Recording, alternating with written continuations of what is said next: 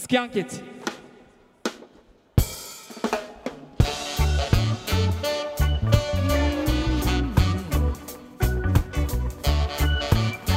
What film's out right now? Yeah. Get Out.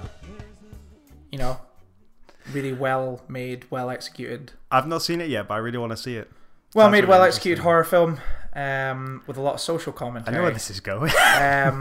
Personal Shopper. It's out right now. Right. Kristen Stewart, best performance of her career. A film that, you know, asks you to question your own beliefs Okay. in spirituality.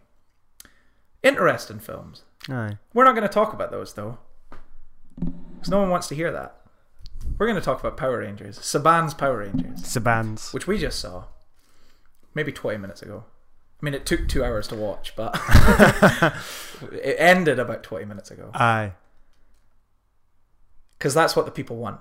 People don't want to hear you talk about films with social commentary. Aye. Unless it's a superhero movie. They don't want to hear you talk about questioning your spirituality. No. Nobody cares. Nobody. But was Power Rangers good or bad? That's what people want to know. Danny, what did you think of Power Rangers? Yep. The minute it ended, I turned to you and was like, that was pretty much exactly what I thought it was going to be. More or less. Would you say? Do you agree? Yeah. There was... there are specific stuff that I was a bit surprised by. Like, not in like, oh, what? But it was more like, there was specific stuff that I was like, oh, okay, we're doing it this way, okay. But like, overall, it was like, yeah. Yeah. So all I was trying to get at there was, here on Second Opinion today, rather than talk about an interesting film that with, you know, debatable topics, with cultural relevance, one that pushes the boundaries. we're going to talk about a very middle of the ground action movie. So buckle up, fasten your seatbelts, put those things down on the roller coaster that you put your head in between, Aye. stops you falling out. Because boy howdy, we're in for a bumpy ride, let me tell you. Danny, take us away. Welcome, people of Peopleton. Welcome to Second Opinion Movie Podcast. I'm your host, Danny Jones, and with me, the Rainbow Power Ranger himself, Scott Morrison. Would you say? Yeah, I'd say I could encompass all. Aye. I'm like a prism. All ethnicities. I'm a prism of cultural diversity. Aye. I mean, I guess that's where a very diverse cast, isn't it? You know, Aye. But so is a bag of jelly babies. that's very true. Power Rangers, as diverse as a bag of jelly. There's your tagline, Yeah. right off the bat. Danny Jones, 2017. Yeah, we saw Power Rangers. Aye. Yeah. Should we start off with a summary? I guess you can. Yeah, you can definitely take that one away. I'm usually pretty bad at those. Right. Okay. So we're in Angel Grove, and we are we're story around. Oh, apparently, I'm good at this. I'm trying to think back to what happened at the beginning. We are in these places. I'm like, I don't know. I think it's more engrossing, but then I'm not talking Oh, about so engrossing you're like film. you're pitching. It's like a picture. Are you imagining yourself in the so, boardroom pitching? So it? you're Saban. I'm Saban. Right. Right. And I'm like, Heinz here's your Saban. Power Rangers, man. Right, these Okay. are your Power Rangers, okay? So we start off Angel Grove. Mm-hmm. Right. We have a group of teenagers. Hip, mind you. How hip? Well, they're multicultural. Okay, that's Right, good. right. Wait, well, hang on. How multicultural? How many ethnicities we bringing in here? Because Saban's not on board unless there's at least 5. As many ethnicities as a bag of jelly babies. That's about 7. I like it. Yeah. I'm in. So they're like attractive, obviously. Of course. Attractive teenagers. Of course. obviously. Because this is the MTV generation. I don't think we are, but the MTV generation is a thing. Well, you know, We're the millennials. you see these kind of films, you know, Project Almanac, It does remind me of Project Blair Almanac. Witch, things like that. I'd say they all just look the fucking Aye. same. They're all interchangeable. Alright, well that's what we're making. We're making attractive people, but they're outcasts. Oh, of course. They're outcasts. Like Emma Stone in every movie set in a high school. Because attractive people can be outcasts too. Yeah. We don't want to make It's the important attractive to remember that. Aye. Yeah. I think it's important. If you're attractive, You cannot have friends. Yeah. You're welcome to it. Your popularity comes to you naturally. It's okay. It's okay. You don't need to. Yeah. You don't need to divulge, is what we're saying. Aye. You're absolutely fine. Indulge is what I meant to say. Not divulge. Indulge. So these attractive outcasts and teenagers, they all happen to be hanging around this quarry or this mine when they find some talisman coin things that are multicolored, like a bag of jelly babies. I hope this episode is called Power Rangers Like a Bag of Jelly Babies. Like a bag of jelly babies. They find out that this gives them superpowers. Yep. The ability to break sinks and destroy phones. And also the ability to jump long distances. Very long. Long distances. Across a whole quarry. And full long distances. And live. And live. Because everyone can fall long distances. Never thought of it that way. Then you meet all of these different Power Ranger iconography from the original TV show, obviously, because Bryan Cranston. Bryan Cranston. He's back, but not as the same character he played. He's back for the fans, and they have to take on the woman, Rita, the director of Pitch Perfect. Rita 2. I think she only directed Pitch Perfect 2. So that's beside the point. They have to take on Pitch Perfect 2. They have to beat Pitch Perfect 2. It's the Power Rangers, the 5 Power Rangers versus the 5 girls from the what were they called? Acapella. They were called like the Akahunos. The Akahunos. Power Rangers versus the Akahunos. They were also diverse, like a. They were diverse. There was a fat one in Pitch Perfect. And you wouldn't think Power Rangers. You wouldn't think that fat people really existed in this kind of film, but they do. They do. Well, they do. They serve they're the fat funny friend of the very attractive outcasts. We all have one. And if you don't know, it's you. Get a diet. Oh. Stop eating so many diverse jelly babies. Man, I'm trying real hard. Yeah, so they have to defeat Rita as she's trying to find the crystal thing. The crystal. It's the crystal. But how will they do it when they're such diverse outcasts?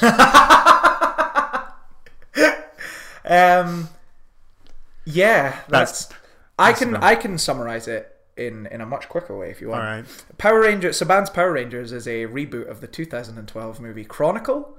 For those of you who've seen it, it's about some normal people, some normal teenage boys and gals who find themselves in a cave underground, alien powers. Now they're in Chronicle they're flying around. This movie they're jumping around. Chronicle they didn't have suits. This movie they've got suits. So you can see where they knew what to get rid of, they knew what to add.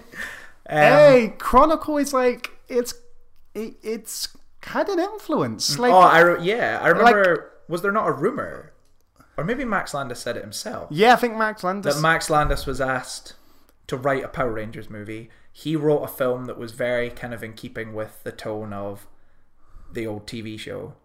And then when he handed that to the studios, they were like, well, what we kind of wanted was Chronicle. So they got rid of him and brought some people in to write Chronicle. But wasn't it 2 years ago we were sat talking about Fantastic Four, which was also desperately trying to be Chronicle? Yeah. It's odd. There's not been a sequel to Chronicle, but there's been spiritual sequels. Yeah, there's been 2 attempts to kind of recapture what made Chronicle work. And like Chronicle was successful, obviously, but like it's surprising that they've had such a. I guess it's because it's the combination being a superhero film, but also being really low budget. Yeah.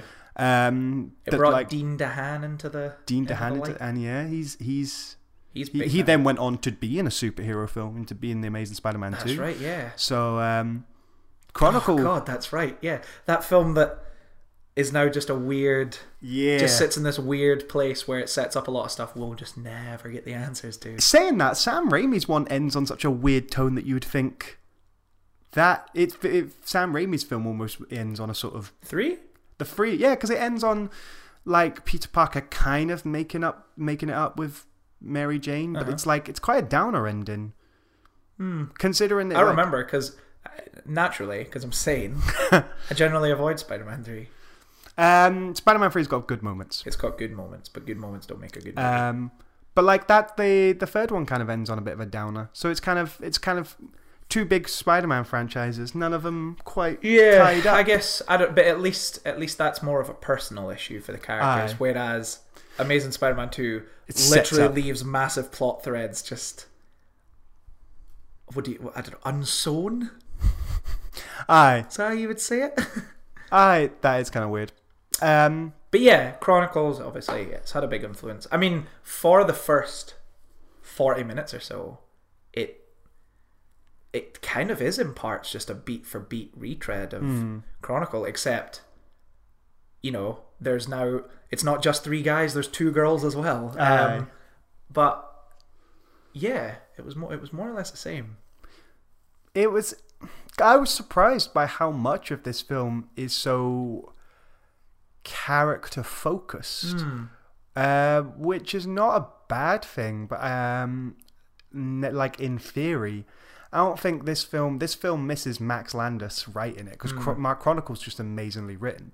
It's almost like this idea that the common misconception of a studio exec who's like, let's just do Chronicle again, and not realizing that what made Chronicle was its writing, not necessarily the premise. Like a found footage superhero film is a shit idea on paper, but like with Max Landis writing it, and just a good writer and a good director behind it, it became a really, really good film. They make that film work because the dynamic between the 3 of them is so good. They're all so funny together, and you really do feel excited by how excited they are about discovering their new powers. With this though, no, you don't feel it. Yeah, they feel very engineered characters.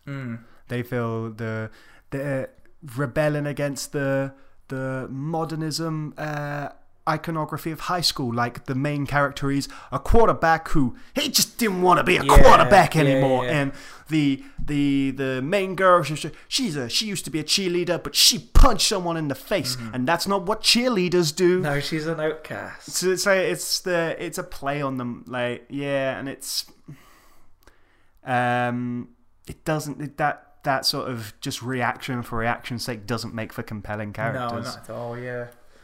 On the plus side, the person I did find quite compelling. I know exactly who you're RG. What's RG? RJ, the guy sorry. from Me and Earl and the Dying Girl. Earl from Me, Earl and the Dying Girl. Yeah.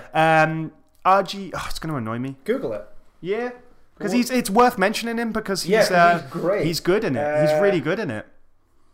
Why did you like him? Because at first I really was scared they were trying to like recreate a 21st century Urkel, like in the way he was really geeky and strange, and it was like, okay, what are you doing here? You make this really exaggerated character, but in the end he just became just a really compelling heart of the group. The big thing about him that they introduced really early on is the fact he's autistic. Yeah, the character says it himself. He's like, he's on the spectrum, and then they very carefully explain what that means to the children in the audience. Yeah, yeah. It's RG Cyler. I think that's how I'm pronouncing it right. Cyler. He's great in Mio and the Dying Girl. He's brilliant. He plays such a different character as well in Mio and the Dying Girl, because he's playing the more like. He's the cool one. Aye. Yeah. Whereas this one, he's kind of supposed to be geeky. He plays, and it's interesting because like it's hard to say on as a sweeping statement, but like if you want these characters that are like could be stand-ins or someone for people that are autistic to relate to, it seems like he does a really good job in this film.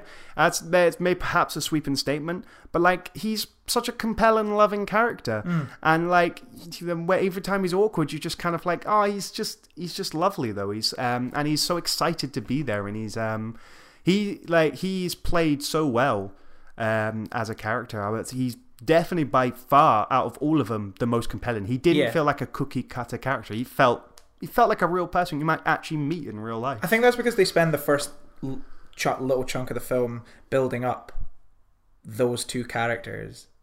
Like, you spend a bit of time with them before the Power Ranger stuff kicks off. Whereas Yellow Ranger and Black Ranger, they're just in the woods Aye. when stuff kicks off. Like, you Yeah. don't know anything about them.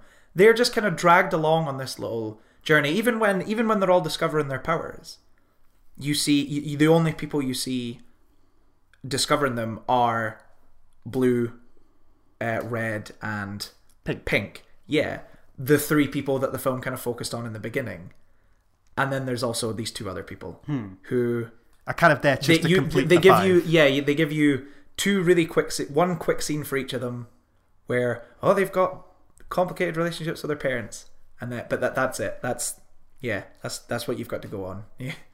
Whereas, granted, it's kind of a cookie cutter character trait, but you spend the first little bit of the movie with the jock who lost his chance at fame, and the on the spectrum guy who's struggling to meet people, but then this guy stands up for him, and so now they're buddies. And yeah, I think that's maybe why they worked better than Aye. the rest of the group. Definitely. But he's also the RJ Cyler's character. He's the one with the most fucking.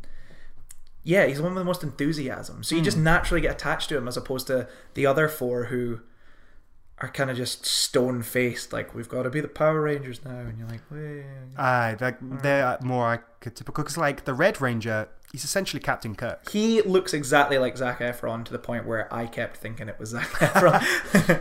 I was like, have we gone back to high school, the time of High School Musical? They found a way to de-age Zac Efron, bring him back. And make him less like a wall. Yes, yeah. He's a wall Instead, now. Bryan Cranston's the wall. Bryan Cranston, he's playing one of those, those things you get in the fucking gadget shops, where it's like the little board of the nails, and you put your hand in, and it makes the shape of your hand. He's playing one of those. He's playing, someone has taken their face and stuck it into it. He's playing a giant version of one of those. Because that was the big aesthetic of Man of Steel, was that pin art. That was what I was going to say. The pin art reminded me a lot of Man of Steel, and also the entire last fight scene reminded me a lot of Man of Steel, because it's big, explosive battle in a very, very small American kind of country town. like halfway through Man of Steel, because they have that battle in Smallville. Yeah. Because Angel Grove could just well as be Smallville. Smallville. They also, both films, love to whore themselves out to companies, don't they? What was it? Man of Steel, it was fucking Applebee's, was it?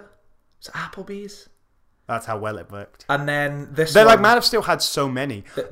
But Power Rangers, I can't tell if this is hilarious or disgusting. the Krispy Kreme. The Krispy Kreme is the actual MacGuffin of the film.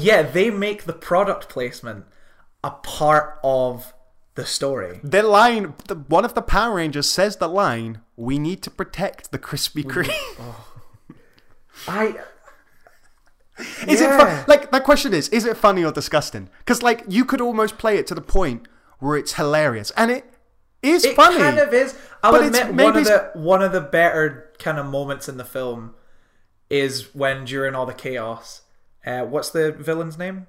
Rita Repulsa. It kind of all goes, it kind of, the soundtrack and stuff cuts out, and she's just kind of slowly going to try a donut, and I was like, okay, that's pretty funny, but stop fucking shoving Krispy Kreme down my throat. Do you know what it reminded me of? Evolution. Remember the ending of Evolution?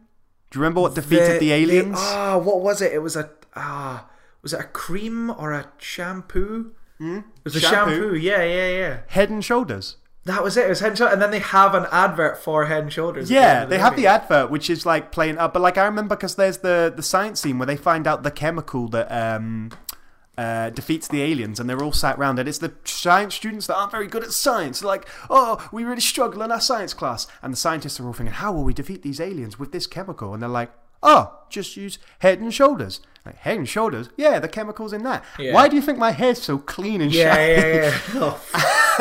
And they load a fire truck with Head and Shoulders to defeat the aliens. That's what it felt like. It felt like, very much felt like the ending of Evolution. Yeah. Because it was the MacGuffin. It was the place they had to protect. Yeah. Like, that is where the crystal was. The crystal's hidden in. It's underneath Krispy Kreme, isn't it? Yeah, it's underneath Krispy Kreme. But it's like in Man of Steel, all the stuff is in the background. Like, I'm not the biggest fan of the film. And like, it's like, you at least could go, well, Superman just ran for a JCPenney, but they're like, there would be a JC Penney there. Yeah, there would be, but with this, they're not. Zod's not fucking hiding out in Applebee's. He's not found himself under a McDonald's. Yeah. It was quite amazingly blatant. I think it's one of those, how blatant it is. It's fun.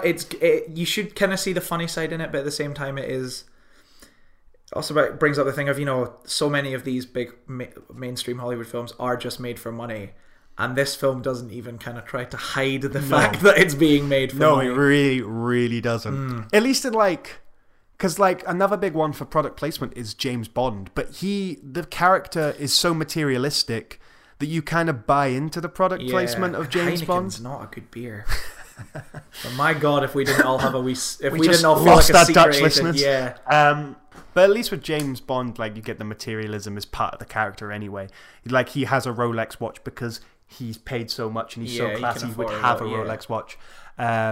This is it's bizarre. It's very bizarre. It's very strange that. Yeah, it's just odd hearing them all keep referencing Krispy Kreme. Yeah, and protect the Krispy Kreme. There's 2 scenes set in Krispy Kreme before that even becomes a plot point. They're willing to die for Krispy Kreme. Oh man. Speaking of, if Krispy Kreme is interested in sponsoring the podcast, yeah, Krispy Kreme, we could do some ad reads for Krispy Kreme. Have you had a Krispy Kreme? Yeah, so they're the kind of donuts that get brought into work. Yeah, in any workplace. You're just a box of Krispy Kremes in there. Yeah, they're good. Good. You get a good, maybe an Oreo one. Aye, good selection. Yeah. Aye. Peanut butter. Aye. In a donut. You got variety. Let's go get donuts after this. The irony is if we don't get Krispy Kreme. Yeah, well, all that money. No we just go to Greg's. Yeah, well, fuck it. They've got donuts. They've got everything they need. The kind of tone of the film is... It's strange. It's interesting. The first kind of joke, so obviously you get the initial scene of Bryan Cranston. He crashes and he's bearing the thing. You get your nice wee bit of setup. But you get your then the first character. Scene after that is your introduction to the main character. The first character exchange is a joke about wanking off a cow. Awful. That's the tone. When that happened, I was like, I'm gonna hate this. I know. I very much thought that it was that's the introduction of the character, and you're like, is this the humor? This is it. 2 minutes in, wank, and they don't. It's not like a passing comment. You maybe could have got away with it. It was like, she should be fine. I just milked her. It's like, what do you mean? It's a male. Done. Joke done. You maybe it would have been awful. It would have been awful, but at least you could have moved on. No, they could don't. Have moved on. Moved on. But no, they go to a cut of the Red Ranger checking under the cow, and you're like, is this all really necessary? Can we move on? This joke is not this joke is too much, especially for Power Rangers. Yeah. Then the other bit that you laughed at very loudly, that no one else on the screen did, which I thought was funny too, but I just kind of kept on her ass. It's when the girl goes into the bathroom to meet her 2 friends, and the friends burst out of the cubicle. And then it wasn't a joke though. No. And then she goes, I was in here like, where are they? And then they start having their conversation. And we both kind of laughed at what was that line you did? Oh my God, I was like, where are they?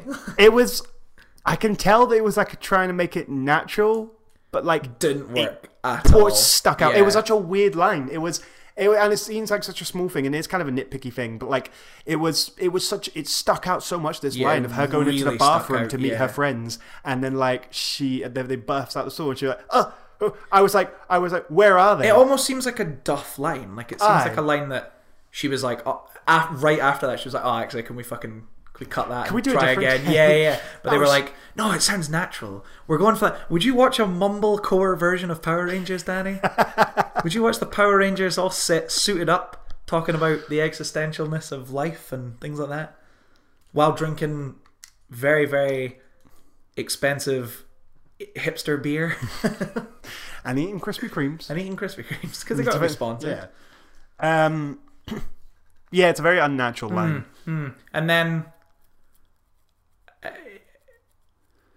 so in terms of tone, the tone of the film, for the because the majority of it, you don't see any of the you see very little of the iconography of Power Rangers, which is what very long time, which is what surprised me. And I realize now that they were going for Chronicle, but like good hour into the film, very long before you. I think it's longer than an hour. It's probably longer because you see them fully suited up right before the final battle, and the final battle I'd say is maybe half an hour. Yeah. So you get a glimpse. You get a wee glimpse when RJ Cyler's yeah, our boy. He you get a kind of glimpse when he manages to morph, but then it goes away, and then you don't see it again for a really long time. Like I kind of thought, like, I couldn't understand why they were like, look, mate, we're here. You've got us. We're in watching Power Rangers. At least give us the Power Rangers. Like, stop fucking hiding it away as if it's not Jaws. Aye. It's not a shark. There doesn't need to be a reveal. We know what the Power Rangers look like. You even see them in the opening scene. So we know what they look like. I didn't understand why they were so reluctant to let us see them, because I thought what would kind of happen is it's like, okay, they'd have the training montage, then they get the morphin, then they'd fight her, they'd get their asses kicked, which they do, but it's all out of costume, which is really bizarre. And then at the end they realise, we've got to be in our costumes to save the day. It's like, yeah, no shit. Because right up till that point, they're Rangers, and then they get their power. Their powers, and then they're Power Rangers. Power Rangers. It's like a bizarre, and I guess maybe it's what you were. What am I trying to say? Maybe it's what you were trying to get at, where it's trying really hard to be a character focused thing. So they want to stick with that, but it just seems odd that you would be so reluctant to show the Power Rangers in a movie called Power Rangers. It makes it for a very strange just experience, because I became very aware at one point. It was like, this doesn't feel like Power Rangers. And as I say, like, Chronicle makes sense, and even a little bit of Josh Trank's Fantastic Four felt in it, because you're like, they're almost like, but like, it's because the Fantastic Four's big problem is that they were embarrassed to be a Fantastic Four film. They're like, oh, we can't call them the Fantastic Four because that would be silly. But like, when they get to become Power Rangers, they embrace it. Yeah, they embrace it. They'll play the theme song. They go Power Rangers, which I thought was really bold. That was probably the only moment that really made me smile. I'm not nostalgic for Power Rangers in the fucking slightest. I could not give a shit. But that was the one bit where I was like, okay, cool. I'm on board. But then they kind of have it for that moment. And then it goes away again. And then it just goes...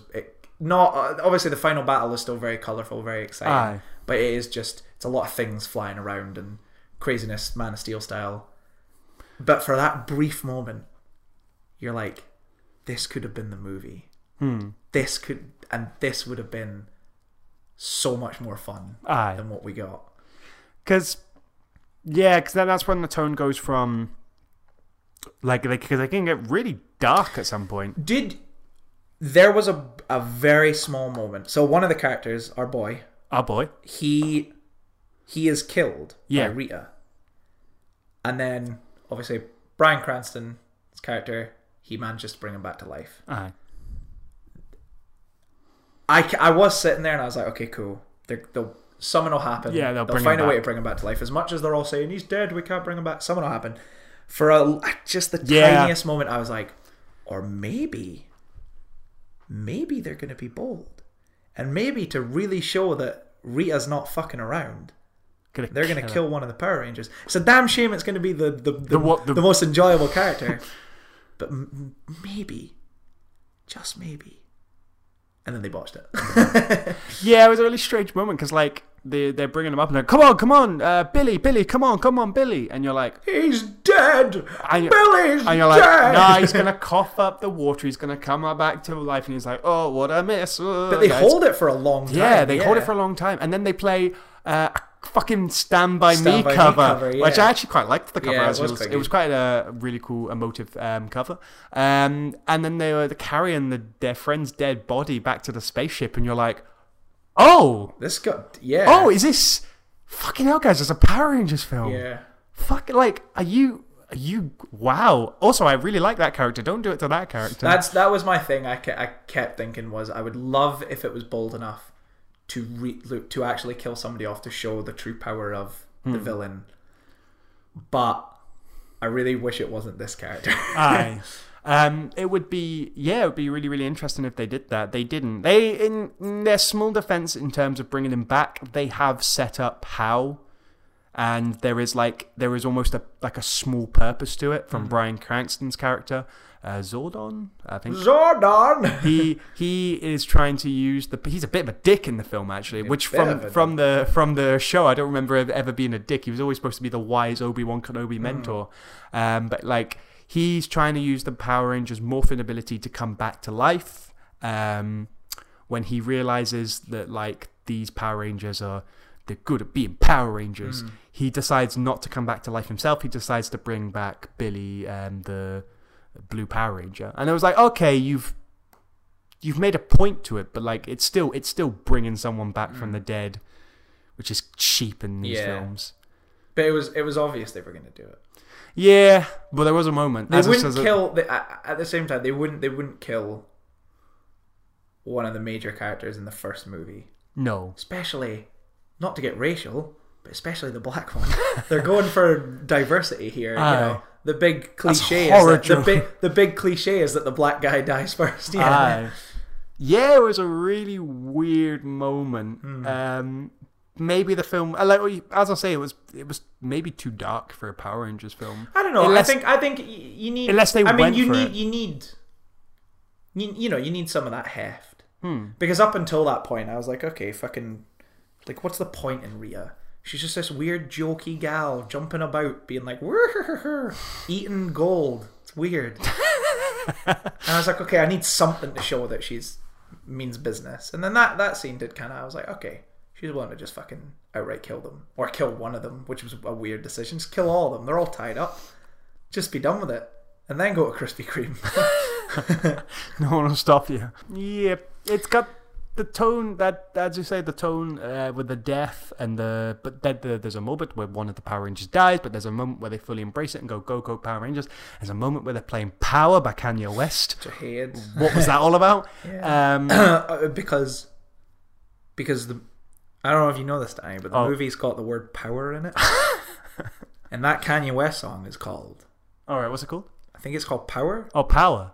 So, it would make sense that you would play a song called Power in a movie called Power Rangers. See what they were going for, Danny? Because no one man can have all that power. So we'll give it to 5 of them. 5 of them? Yeah. Yeah. So at the end, Kanye West, he was really writing about Power Rangers when he wrote that song. That's it. He was ahead of his time. He just didn't Say know. well about Kanye West. boys ahead of his time. I hate Kanye West. Anyway, that's a podcast for another day.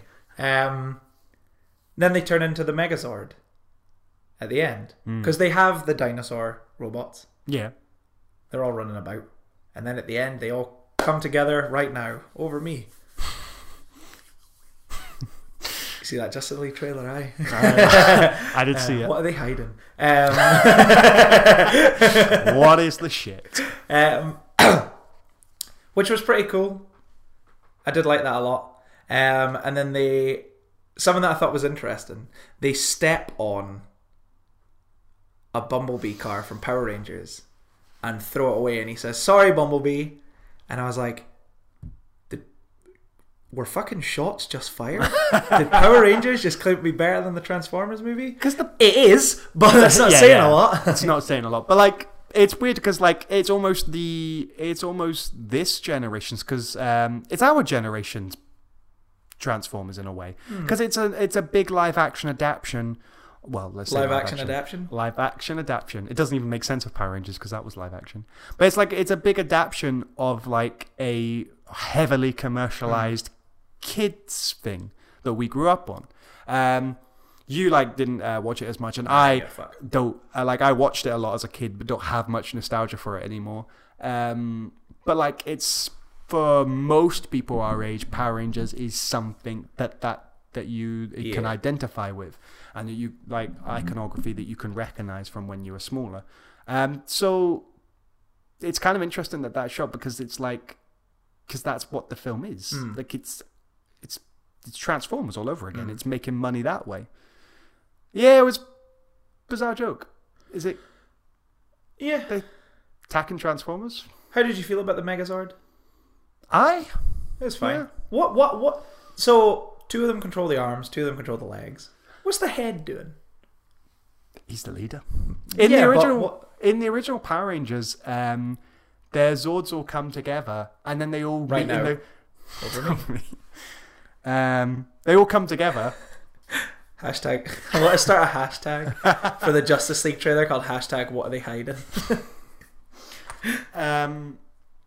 But like they in the in the original TV series, the Zords connect and they meet in the head in a big control room all together. Yeah.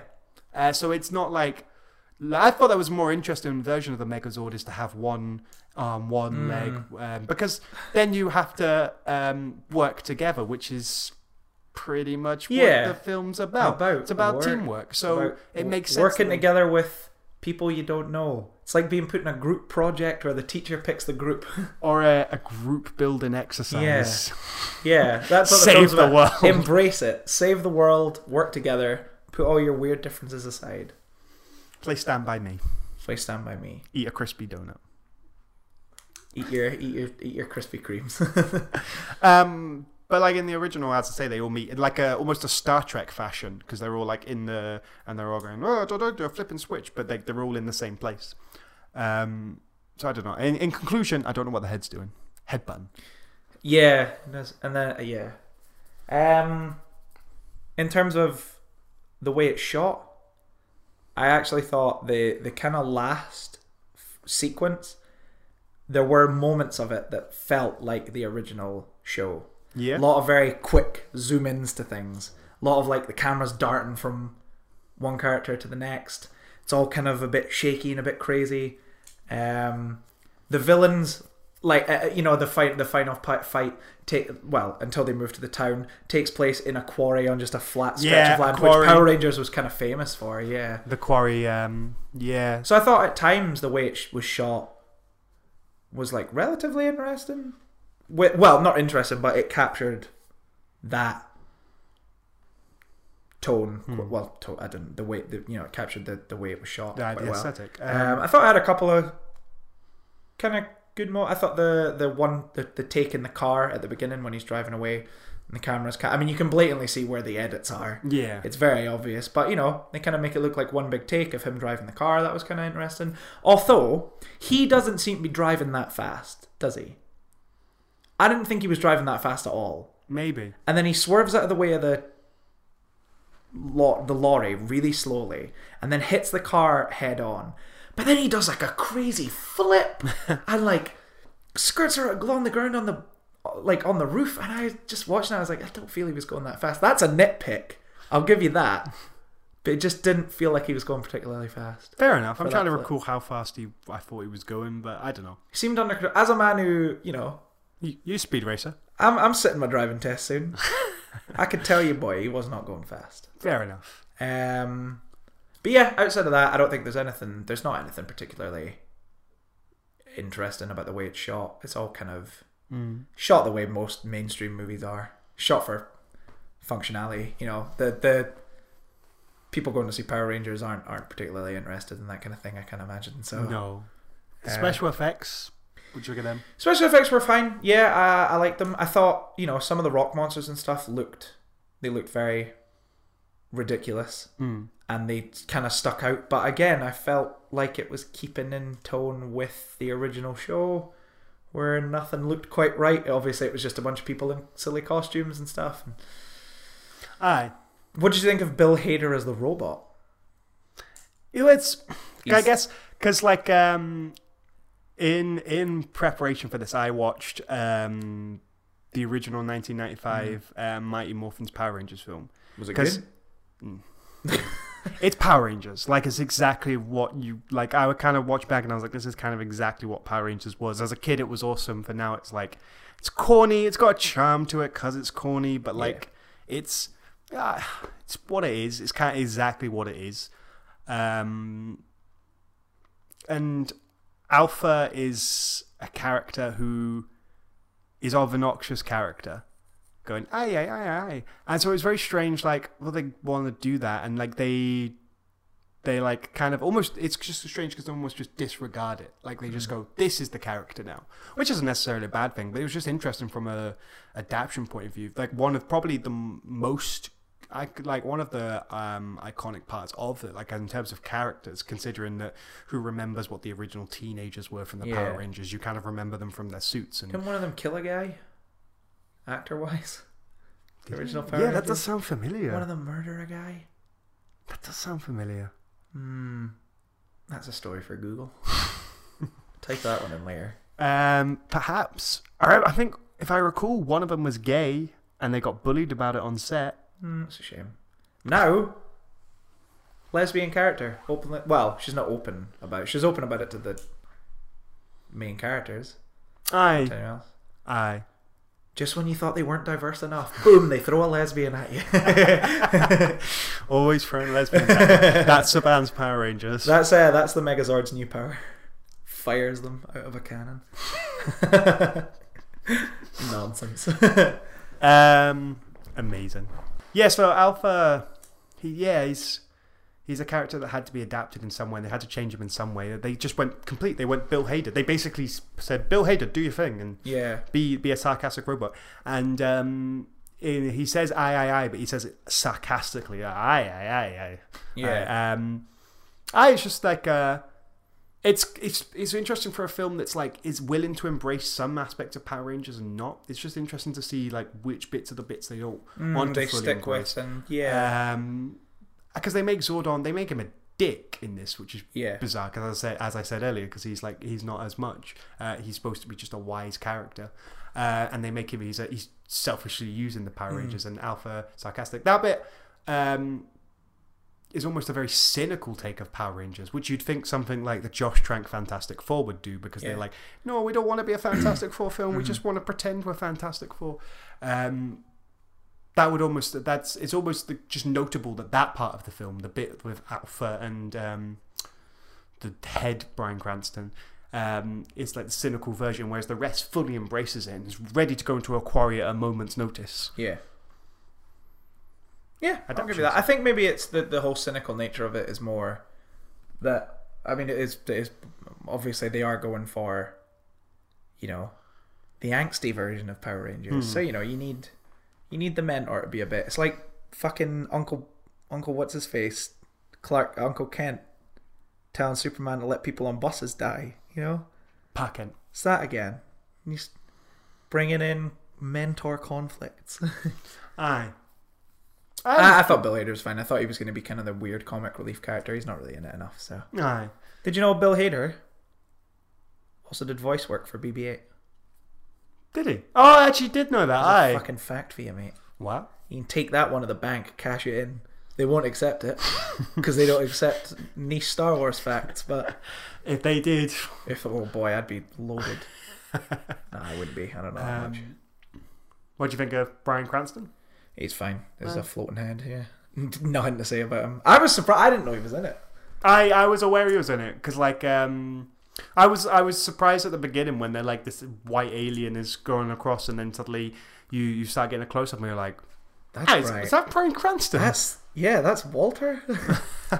That's the one who knows. Because obviously he's in it because as a reference to the original, because that's why Blue's character's called Billy Cranston. He's named after Bryan Cranston, which is also Banks don't accept. Who wasn't the world's greatest actor back when he was in Power Rangers. It wasn't until he did Breaking Bad that's when he was that probably his Malcolm in the Middle days? I guess so. 90s? Yeah. Probably. Aye. Yeah, he's fine.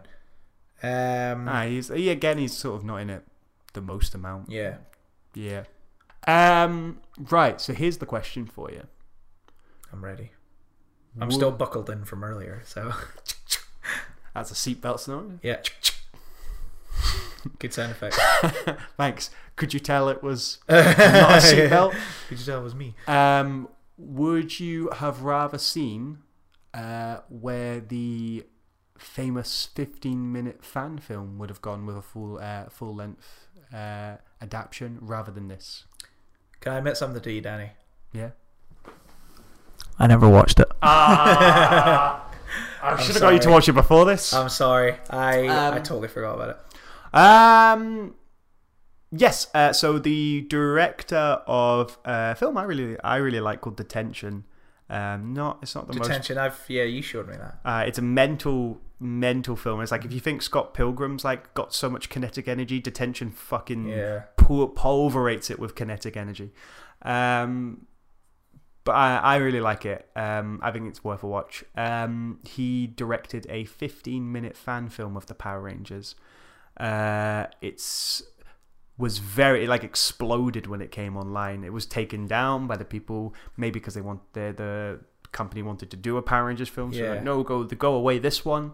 It was just an example of what you could do with it. I watched it the other day just to remind me as coming up for Power Rangers film. It's very gritty. It's an R-rated Power Rangers film, which I thought was really bizarre. As a thing on its own, it's very strange because it's this story that's going on, and it's something to do with one of the Power Rangers of their own are coming along to defeat and kill all the other Power Rangers. And all the other Power Rangers are getting outright killed. And it's like, what happened to them after the show? They carried on, and then some of them got addicted to alcohol, and some of them couldn't get over the adrenaline of fighting, so they slept with multiple women at once. It's very, very strange. It's got quite a lot of gore and stuff in it. It's couldn't possibly because everyone was like, we want to see this as a Power Rangers film.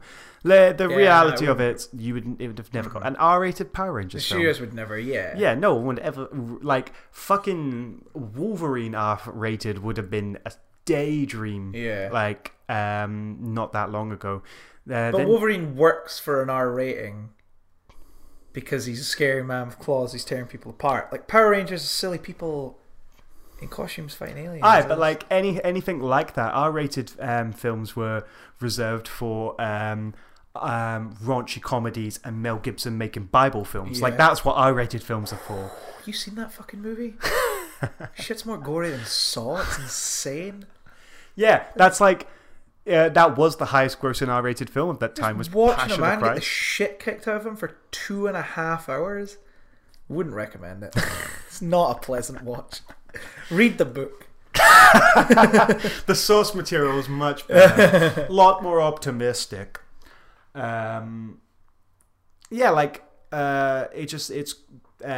really, really, so even on that level it wouldn't work. It was bizarre because it's almost a deconstruction of Power Rangers, where it's like, we were teenagers fighting a war that we had nothing to do and we were forced to fight it, and it's supposed to play up on the fact that why are they getting teenagers, according to the opening credits of Power Rangers, with attitude to fight the wars.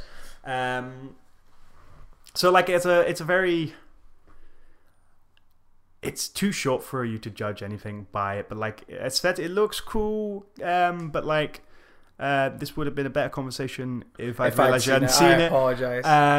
Worst guy. That's not your fault. I should have checked that before. May have something to do with the fact that as I've said, I don't care about Power Rangers, so when I saw it, I was like, I'll watch that at some point, and then eventually it just disappeared from the kind of public conscience.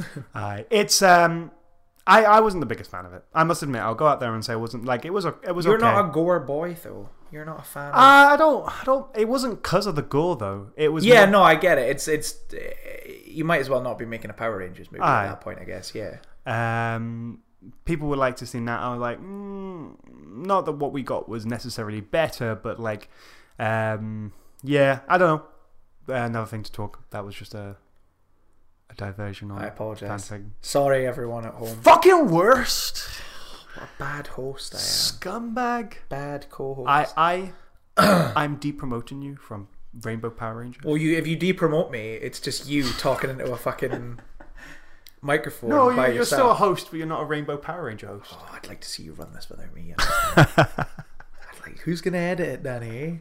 Who's gonna fucking edit it? Yeah, I think we could start wrapping up there. Right. So in summary, it's fine, Ugh. but who cares? As a comparison, it's bizarre from the point of view of the original show. I rewatched a few episodes the other day, and it is just kind of, it's just so what it is. Like, Yeah.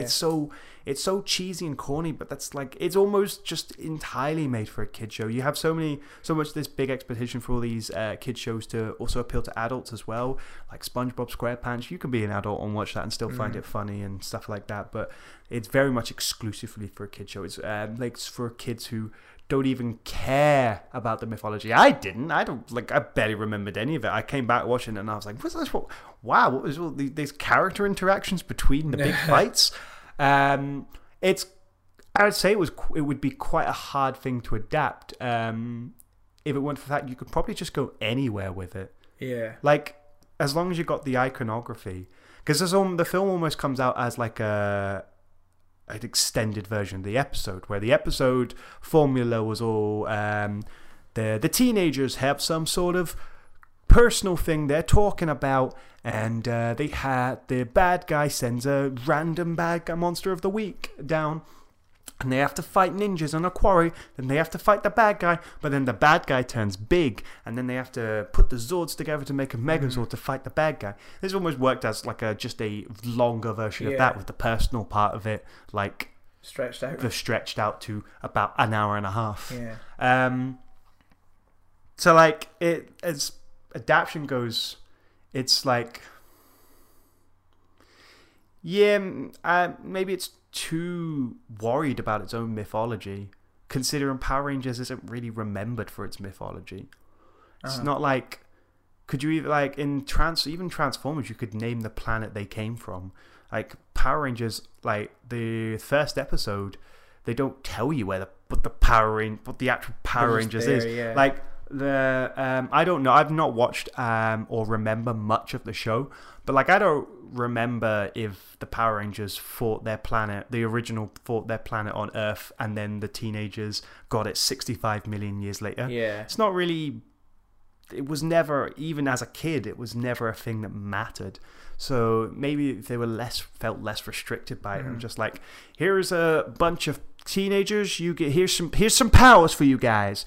In the first fucking episode, what happens is Zordon like teleports 5 teenagers just in and goes, here, now you're Power Rangers. Really? Go out. Yeah. And it's like, and they get teleported in, and then they're like, here's one of them was in the shower. They're like, oh my god. No, I think they were having a karate class. Of course. Because the Red Power Ranger in the original is a karate instructor, I believe, or I recall. Yeah, they get teleported, and here's your morphing ability. Put it above your head and say, I'll be a Power Ranger now, please. And I go, oh, this guy who teleported in here is a big head with a small robot. He's talking nonsense about the morphing. Let's leave here and not believe him. And they go outside and like, oh my god, we're being attacked by these people and our normal karate skills won't do. Why don't we try what that head guy said? Oh my god, we're the Power Rangers. And they knew exactly what to say. Were the suits in the original show, did they have to put the suits on? Those weren't like, you know how in this movie they just kind of form around them? Well, because it's all Japanese, because it's based on Japanese culture, it's that sort of anime style, where putting on the suit is a thing. Like, it's a thing that triggers a sequence, and that sequence is like a weird background. I believe in the episode I watched the other day, they're in the middle of this quarry, and they put their morphing suit up, and suddenly they're in the middle of the city with the suit jumping onto them because they're using footage from a different TV I thought you were going to say, series. like, they're in a quarry and then they have to change in their suits, so one of them like is holding a towel over the door of the car and like just kind of awkwardly changing. It's taking a really long time. Meanwhile, big monsters in the background, they're like, hurry up. I'm trying to think. It's like I'm trying to think of a famous anime that does it. Even like it's when, like in the classic anime, when they have to change from one being to the second, they go through this big sequence, and all the colors come up and flash and like Sailor Moon is a bit known for that. not something I've ever really watched, but I know it's very, like, it happens to be known for that, and quite a few sort of Japanese anime stuff does that sort of stuff. Whereas this one, it kind of just stretches around them, just sort of magics on them.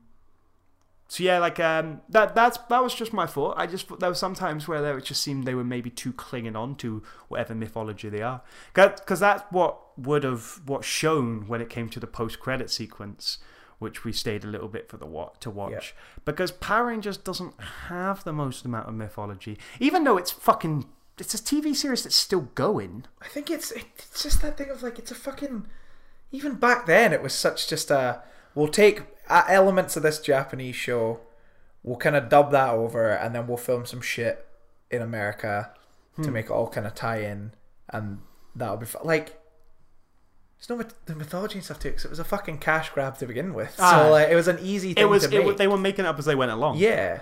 But like we watched. Ooh, well, we watched an episode. Second opinion exclusive. A while ago. We watched an episode a while ago, and it was that they get locked inside the Megazord on Christmas, and they want to get home for Christmas.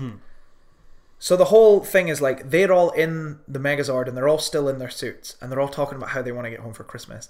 I don't think, when they shot that in Japan, I don't think that's what they're talking about. They're not talking about getting home for Christmas, you know what I mean? Like, silly. It's just take it. It's just taking a bunch of fucking footage that's already been shot and just like, converting it into something easy. So rather than having to go out and spend money on something. If it was basically nothing to begin with, it feels like you could just build on that and just made your own mythology. Because as I say, the post-credit sequence is almost it kind of reminds me of the Ghostbusters reboot post-credit sequence. Yeah. Where like they're really clinging on to whatever iconography it has, and they're like, oh, who's this Zulu guy? Whereas this one's like, and now we'll reference, there's going to be the Green Power Ranger, because one of the most famous stories, and it's probably the famous story because it's probably one of the limitedly remembered one that wasn't a Monster of the Week, was that the Power Rangers had to fight the Green Power Ranger because he was an evil Power Ranger, but they managed to convert him to their way to being a good Power Ranger, and then he joined the Power Rangers. That's like one of the only famous stories from them. So like, obviously when it came to a post-credit sequence, it's like, well, what else are you gonna tease? You got nothing else to tease. The only thing I got from that post-credit sequence was that they tried to do a weird Ferris Bueller reference, which Deadpool did last year. Yeah, everybody's referencing Ferris Bueller. It's a strange film to reference. Maybe it's because it didn't invent the post-credit scene, but it was famously put in post-credit scene. You're still here. Yeah.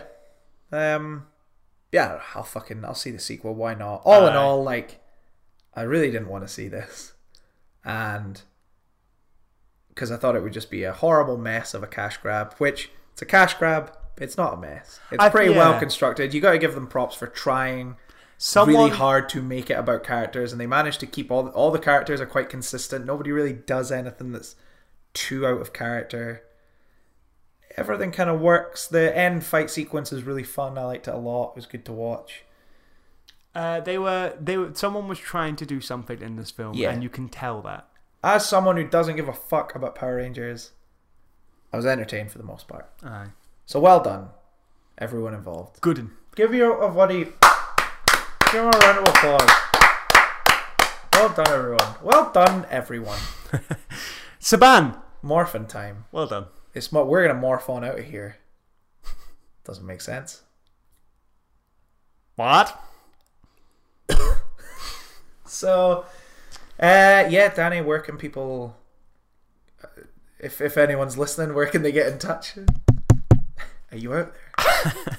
Is this thing on? In the great beyond. If you want to get in touch, we have a Twitter and a Facebook. They are both at Second Opinion Pod. That's second with a 2. You can just let us know what you thought about Power Rangers, or don't. We have a YouTube channel with a John Wick 2 semi-review. Yeah, we took a segment where we talked about John Wick 2 and just kind of turned it into a very easily digestible video. I'm probably going to do a few more of them soon. Try and use like video clips next next time. I'll try. Not to critique. No, live on the show. My problem with video clips is fucking YouTube sense, like copyright thing. Yeah, I'm like too afraid for everything I do to be taken. Like I don't want to have to. Like you see so many YouTubers talking about how they have to face like all this copyright shite. Shite. It's the most Scottish I think you've sounded on this show. It's like what's it? I Hate Everything channel. Yeah, he's always been getting shit pulled taken down. Like so just faff. Just so much it's faff. a lot of faff. Nobody pulls down picture ones. That's true. So like video, that's my only problem with Will video Smith's ones. not like, it's like they used my image. Those two, find them and get rid of them. So like that's yeah.